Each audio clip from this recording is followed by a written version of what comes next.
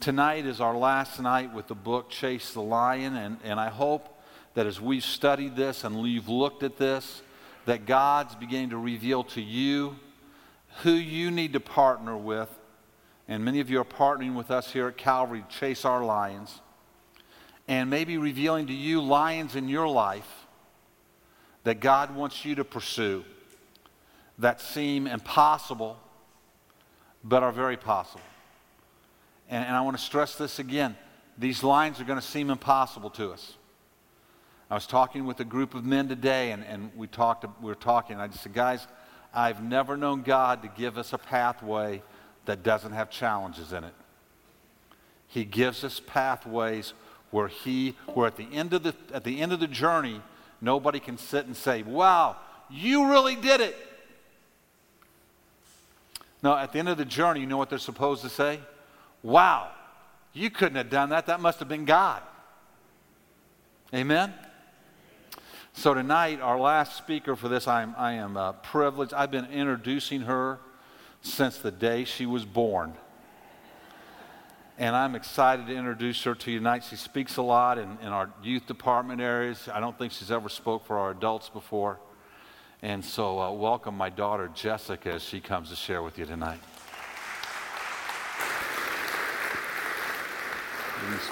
Love you. Good evening. Aside from a couple of combined Thanksgiving services, this is my first Wednesday night with the grown-ups, normally with the kids. So, hi, if you've never seen me. So I'm going to pray and then we'll get started.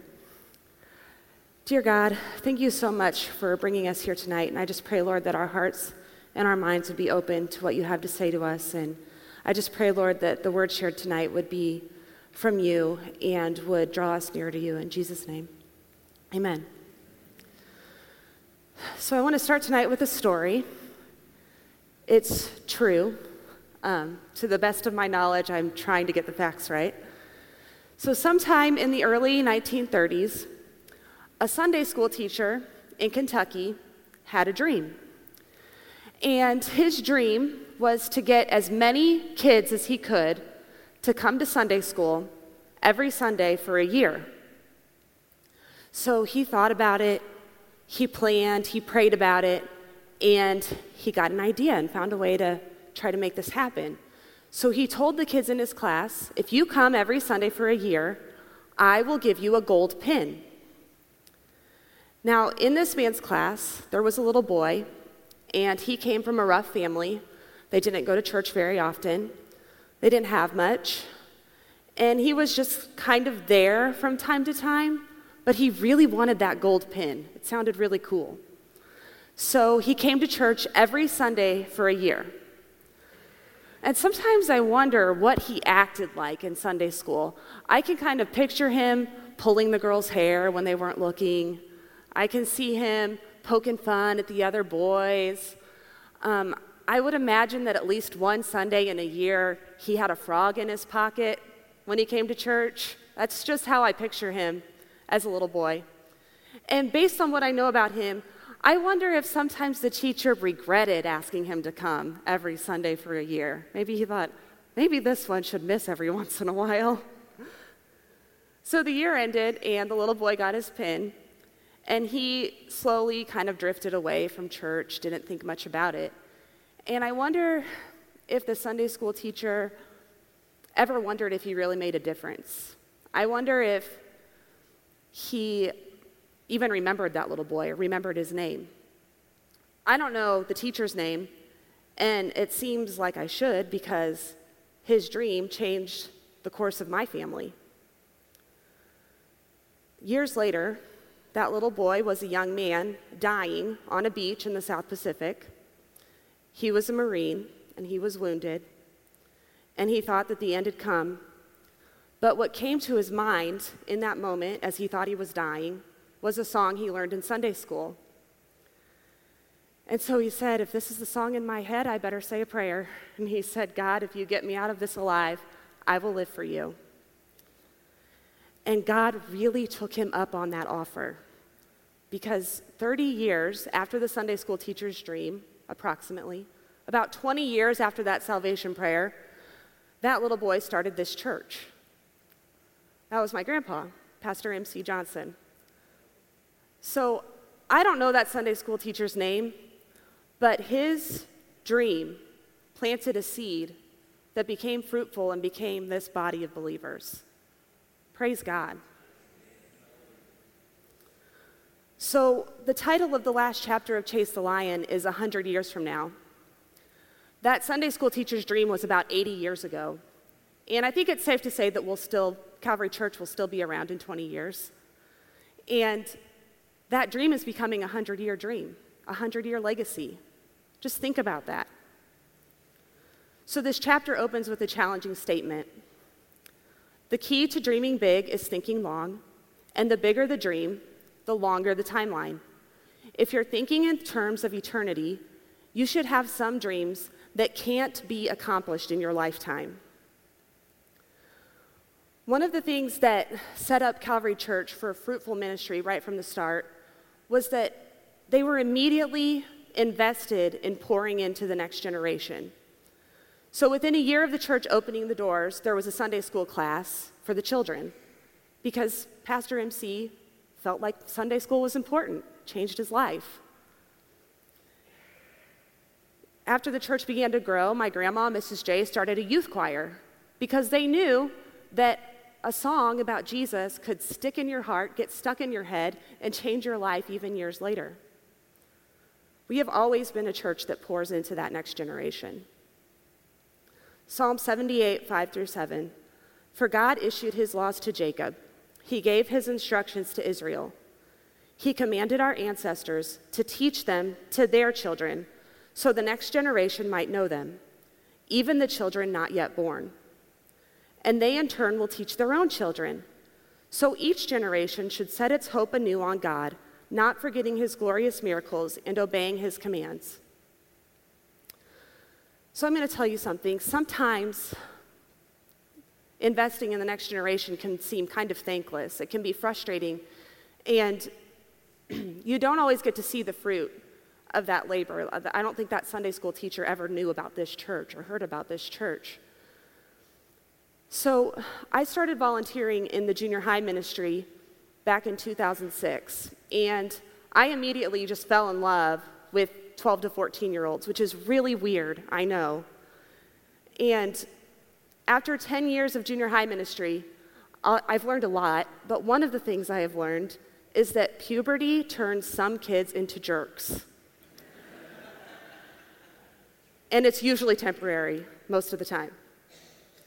So here's how it goes. Every summer, we get this cute, all shorter than me, little group of sixth graders, and they kind of smell bad, but they're really excited to be there, and they want to give you a hug, and they always want to say hi to you, and they come running up to you when they see you, and they just love you, and they think you're awesome and amazing, and you are like, I am so cool. Look at how these sixth graders think of me. I am so cool. And then here's what happens. We hit about March of 8th grade. This is after about almost 3 years of working with them, and all of a sudden, at least 3 of these kids, sometimes more, decide, you're not cool anymore. And they don't want to say hi to you in the hall. And they don't want to run up to you and give you a hug and tell you about their day. And then, the nerve of these kids, they go to high school, and for their entire freshman year, they act like they've never known you, like they've never seen you before in their life. They just walk by you. I did not spend 3 years hanging out with you once a week. Just walk right by. And that can be a little bit frustrating. Eventually, they usually come back and say, oh, I miss you guys. This was so fun, but not during the freshman year. Freshmen are way too cool for me. So this happens every year, and it would be really easy to get discouraged. I could say, those kids act like I don't even matter once they go to high school. I could say, I must not have made a difference. I invested in them, and now they don't even make eye contact with me. But this is what I do instead. I remember that I was set in their life for a season, and that I prayed for them, and I loved them throughout that season. And I think about that Sunday school teacher whose name none of us know. And I pray that the time that I spent in that student's life will return fruitful. And I say hi to that kid no matter how many times they ignore me.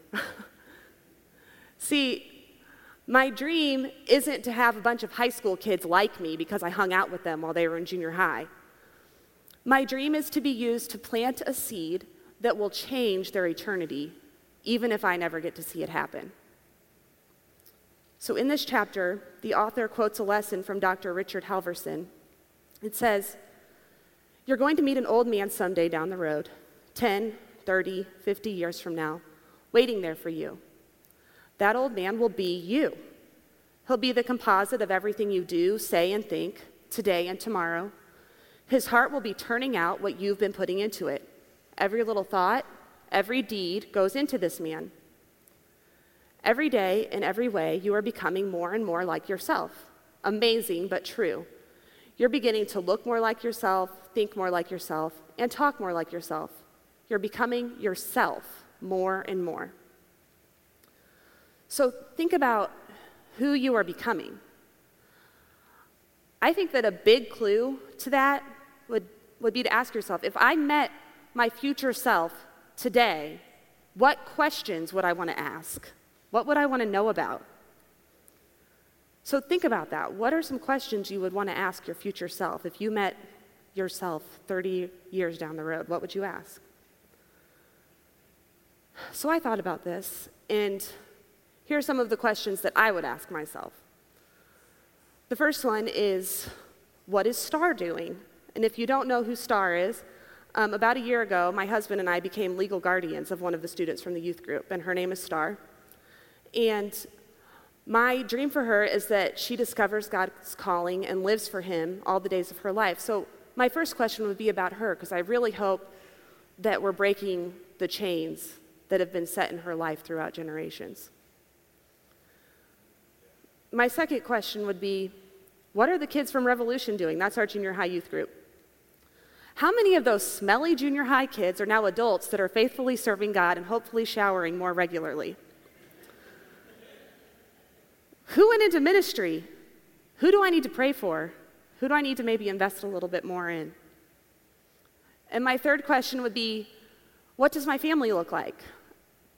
Andy and I are expecting a baby in May, and we're really excited. And I think we'll have more kids the traditional way. But I also feel like God has told me that somewhere down the road, there's going to be another child who comes into our life in an unusual and unexpected way. And I wonder who that is and when our paths will cross. So I would ask about that. My questions will be about my legacy. So what will your questions be? Are you living with your legacy in mind? What are you doing today that will impact tomorrow? Our church is filled with foster parents, adoptive parents, youth workers, children's workers, teachers, and guess what? There's always a need for more. I'm inspired by so many people in this church, and I'm going to name some of them because I think they deserve it. Dave and Kathy Reynolds have fostered literally dozens of children. I think over 30 children they have fostered over the years, maybe more. And they've adopted 3. Dave serves with me in the junior high ministry, and the kids love him. And he has been doing youth or children's ministry in some form for over 30 years. He just loves kids. I've watched Aaron and Ashley Turner go through their journey of adopting a little boy from Korea and then feeling called to become foster parents and bringing a precious little baby girl into their home. I grew up with Jeff and Shannon Graham, and now they have adopted 5 kids out of foster care, and then God blessed them with 2 kids of their own, so they really have their hands full, but they're doing a great job. My parents took in 2 little girls who desperately needed a loving and stable family, and my parents mentored and prayed for 2 of my brother's friends who were going through a time where they really needed godly guidance and direction. I'm not saying that in order to leave a legacy, you have to be a foster parent or you have to be a youth worker. Your legacy might be the family of your neighbor or your coworker. Your legacy might be a single mom who needs some encouragement.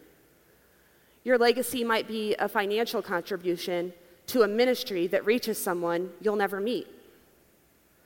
Your legacy may be your own children and grandchildren.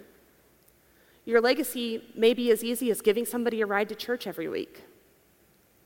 Your legacy may be prayers said on behalf of the parents, foster parents, teachers, youth workers, and others that you know. I want to tell you about 4 women in our church who I just found out about in the last few months, and it's really been an inspiration and encouragement to me to know what they're doing. Their names are Grace Torres, Dixie Stout, Sharon Brown, and Terry Austin. These women inspire me because on Wednesday nights, they gather at the Jefferson Street campus and they pray for our youth services while the youth services are going on. They pray that our students will be transformed by the power of the Holy Spirit. They pray that our youth workers will have wisdom and show students the love of Jesus. And as a youth worker, I can tell you that just knowing they're there gives me confidence and peace of mind, knowing God's got my back. We've got these ladies praying for me behind the scenes, and I love that feeling. Sharon told a group of our youth leaders that on 2 occasions, she felt God prompting her to actually go and speak to a couple of different students. And her interactions with these students ended up being divine appointments. So can you imagine you're a teenager, you're at youth group, and you're just going about your business, and out of nowhere, this woman who was old enough to be your grandmother that you've never seen before walks up to you and says, "How are you doing? Is there anything I can pray for you about?" How would you react to that? How do you think most teenagers would react? I think most of them would be like, "I'm fine," walk away. Might be like, "Who are you? I've never seen you before. How I'm doing is not really your business. I don't know who you are." But that's not how these 2 students reacted. Both of these students opened up to Sharon and told her that they had been struggling with depression and thoughts of suicide. And she was able to pray with them and encourage them. And when she sees them, she goes out of her way to check in with them. And they'll stand there and talk to her for a long time because they like to talk to her. And it's exactly what they need. They just needed a nurturing person to be on their side and to know that somebody is praying for them by name. See, these 4 ladies, they weren't called to be youth workers. They were called to be prayer warriors. They are locked in a battle for the souls of our students. Their dream isn't to know a bunch of teenagers and be in touch with the youth. Their dream is to fight and win spiritual battles on behalf of every student that walks through our doors. They are leaving a legacy. They are proving faithful, and I thank God for them. The reason that women like this are in our church is because Calvary Church lives in dreams with the future in mind. We didn't build this building because we needed more room for the adults. Everybody who comes on Sunday, we could still fit you in at the old sanctuary. We built this building because we needed a better space to minister to children. Our church needs financial support, our school needs financial support from the church because it's not our dream to educate wealthy children who can afford a private education. It's our dream to provide a Christian education to any child who wants it, regardless of their ability to pay. The next step in our building process is not a fellowship hall so we can have parties and big dinners. It's not a church office so that our staff can conveniently have their offices where the sanctuary is. It's not a wedding chapel that we can rent out and make money on. The next step is a youth facility because we want to fill our church with teens and young adults. Our church lives with its legacy in mind, and we are constantly looking toward the next generation. I had the privilege to attend a meeting with several of our youth leaders and just kind of dream about and talk about what that youth facility will be and how we will use it. And I've got to tell you this, it is absolutely a 500-pound lion because we don't just want a place to meet on Wednesdays and Sundays so we can do church. We want a place that is a destination that's open throughout the week so that we can reach students in our community and be the church to them.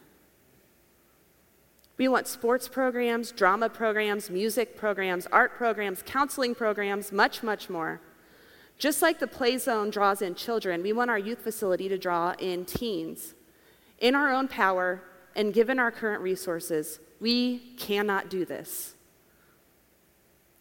This dream is exciting, but it's scary and it's huge. But here's what I know. God has a plan. He gave us this dream, and he is going to come through. The first line of the Lion Chaser Manifesto says, "Quit living as if the purpose of life is to arrive safely at death. Run to the roar." When our dream for this youth facility comes to fruition, it is not going to be a safe and comfortable endeavor.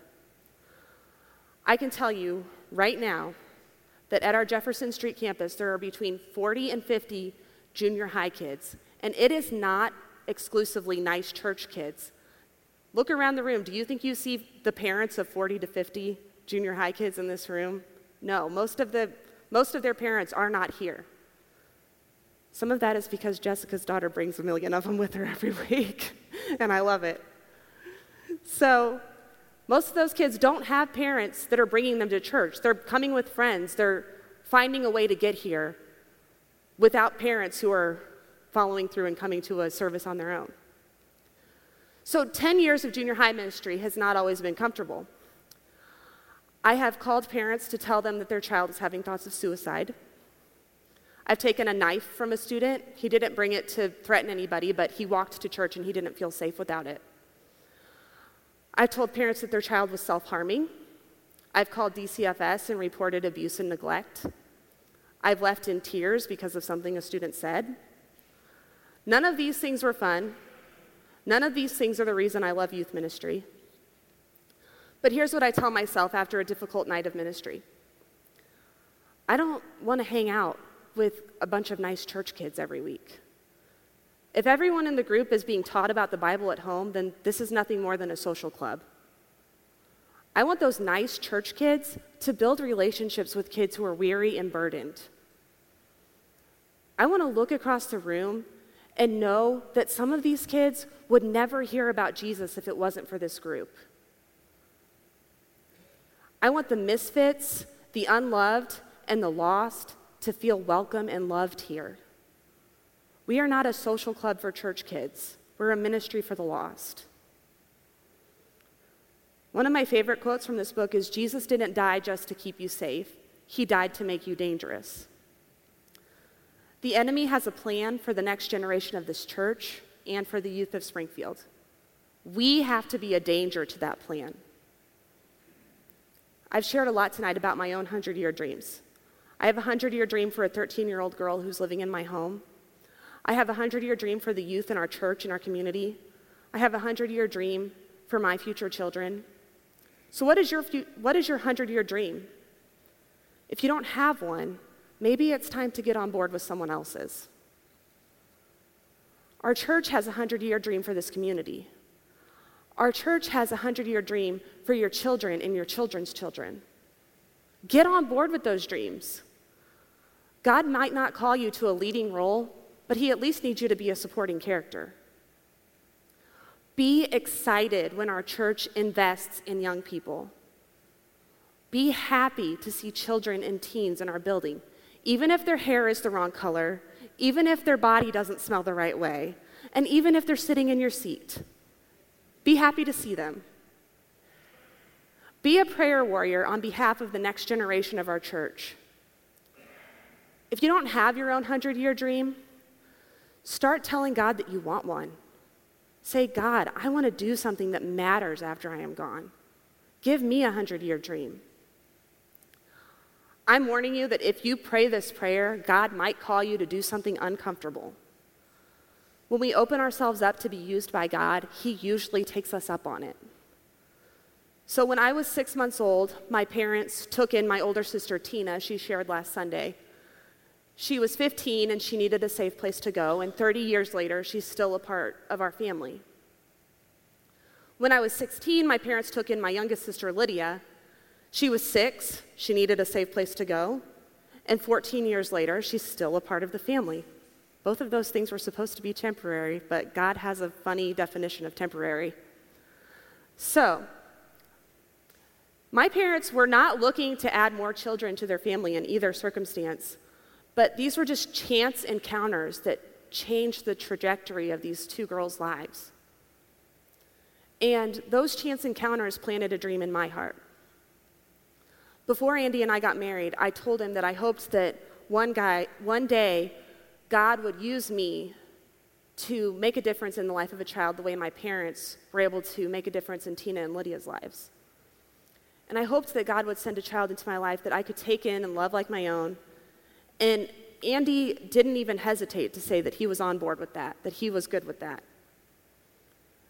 So about a month after we got married, I felt God prompting me to start praying for whoever that child would be. So I started to pray, and I prayed for a few months. And I met a little girl named Star. I didn't know much about her. I knew that she came from a rough background, and I knew that she had been spending a lot of time with two of the girls in the youth group who were sisters. So one day, Andy and I decided to take these sisters out for pizza, and Star happened to be staying with them, so she came too. And as we talked with them, we found out that Star had basically been living with the family of these two girls. So when we dropped them off that day, Andy said, "Why is Star living with them?" And I said, "I don't know. I don't really know what the story is." And he goes, "Can we keep her? She's really sweet." And I said, "I don't know. You can't just ask somebody to give a kid. How do you ask that question? Like, hey, I saw this girl was staying with you. Can she stay with me instead?" But after that day, my prayers for a vague future child who would need a home sometime in the distant future started to morph into prayers for Star. And I started to say, "God, if Star is that child, then bring her to us." And 4 months later, she moved into our home. So I need to confess something. I spent about 10 months praying for this future child. I spent 4 of those months praying specifically for Star. But when I got the text asking if she could come stay with us, I almost said no. I wasn't ready to run to the roar. I put my eyes on all of the problems and obstacles. I was like, we're living in a 700 square foot apartment in a retirement home. It's not a great place to bring a 12-year-old to live with you. We haven't even been married for a full year. We're trying to save money to buy a house. But when I told my husband that Star needed a place to stay, he was like, "Let's do it. We've been saying we want to help kids. This is our chance." So after 10 months of prayer, I wasn't the one who had the faith to take the next step. My husband grabbed me by the hand and said, "Let's chase that lion." So my 100-year dream for Star's life started as a prayer of openness. God, send me a child who needs a safe home and a loving family. I'm willing. And that was a prayer God wanted to say yes to. Be open to a God-sized dream. Be ready for it to turn your life upside down. I'm going to close tonight with the final words from Chase the Lion. Jesus didn't die just to keep you safe. He died to make you dangerous. Can I tell you who I think you are? You are a lion chaser. Do what you are destined to do. Chase the lion. Let's pray. Father, I just pray for every person in this room that our hearts would be open to the God-sized dreams you want to give us. I pray, Lord, that you would open doors we never thought imaginable, and that you would just guide us to what those dreams are and to leave our own legacy and to have an impact on the next generation, Father. In Jesus' name, amen. Thank you, guys.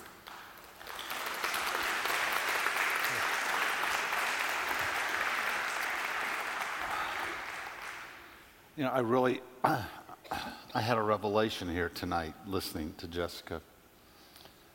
From time to time, somebody will come to me and they'll say, is there somebody I can invest my life in? Is there somebody, who, and it seems like a really noble thing, and I'll say, let me see if I can think of somebody, and I never can. I never can. And I think there's a reason for that. I think God wants to bring somebody into your life. I don't think he wants somebody else for me to go introduce that for some intentional thing to happen. I think that they're going to get introduced to you, and God's going to birth something in you. and birth something in them. Now, that's just one of the dreams. But whatever your dream is, I just want to challenge you.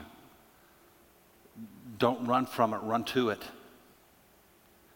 And as Jessica said tonight, if you don't have one of your own, get on board with ours. Amen?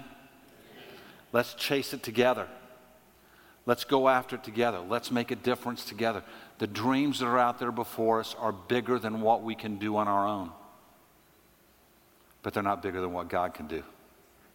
Amen? Let's stand together tonight. Father, just in this moment, I pray you'd fill us with courage.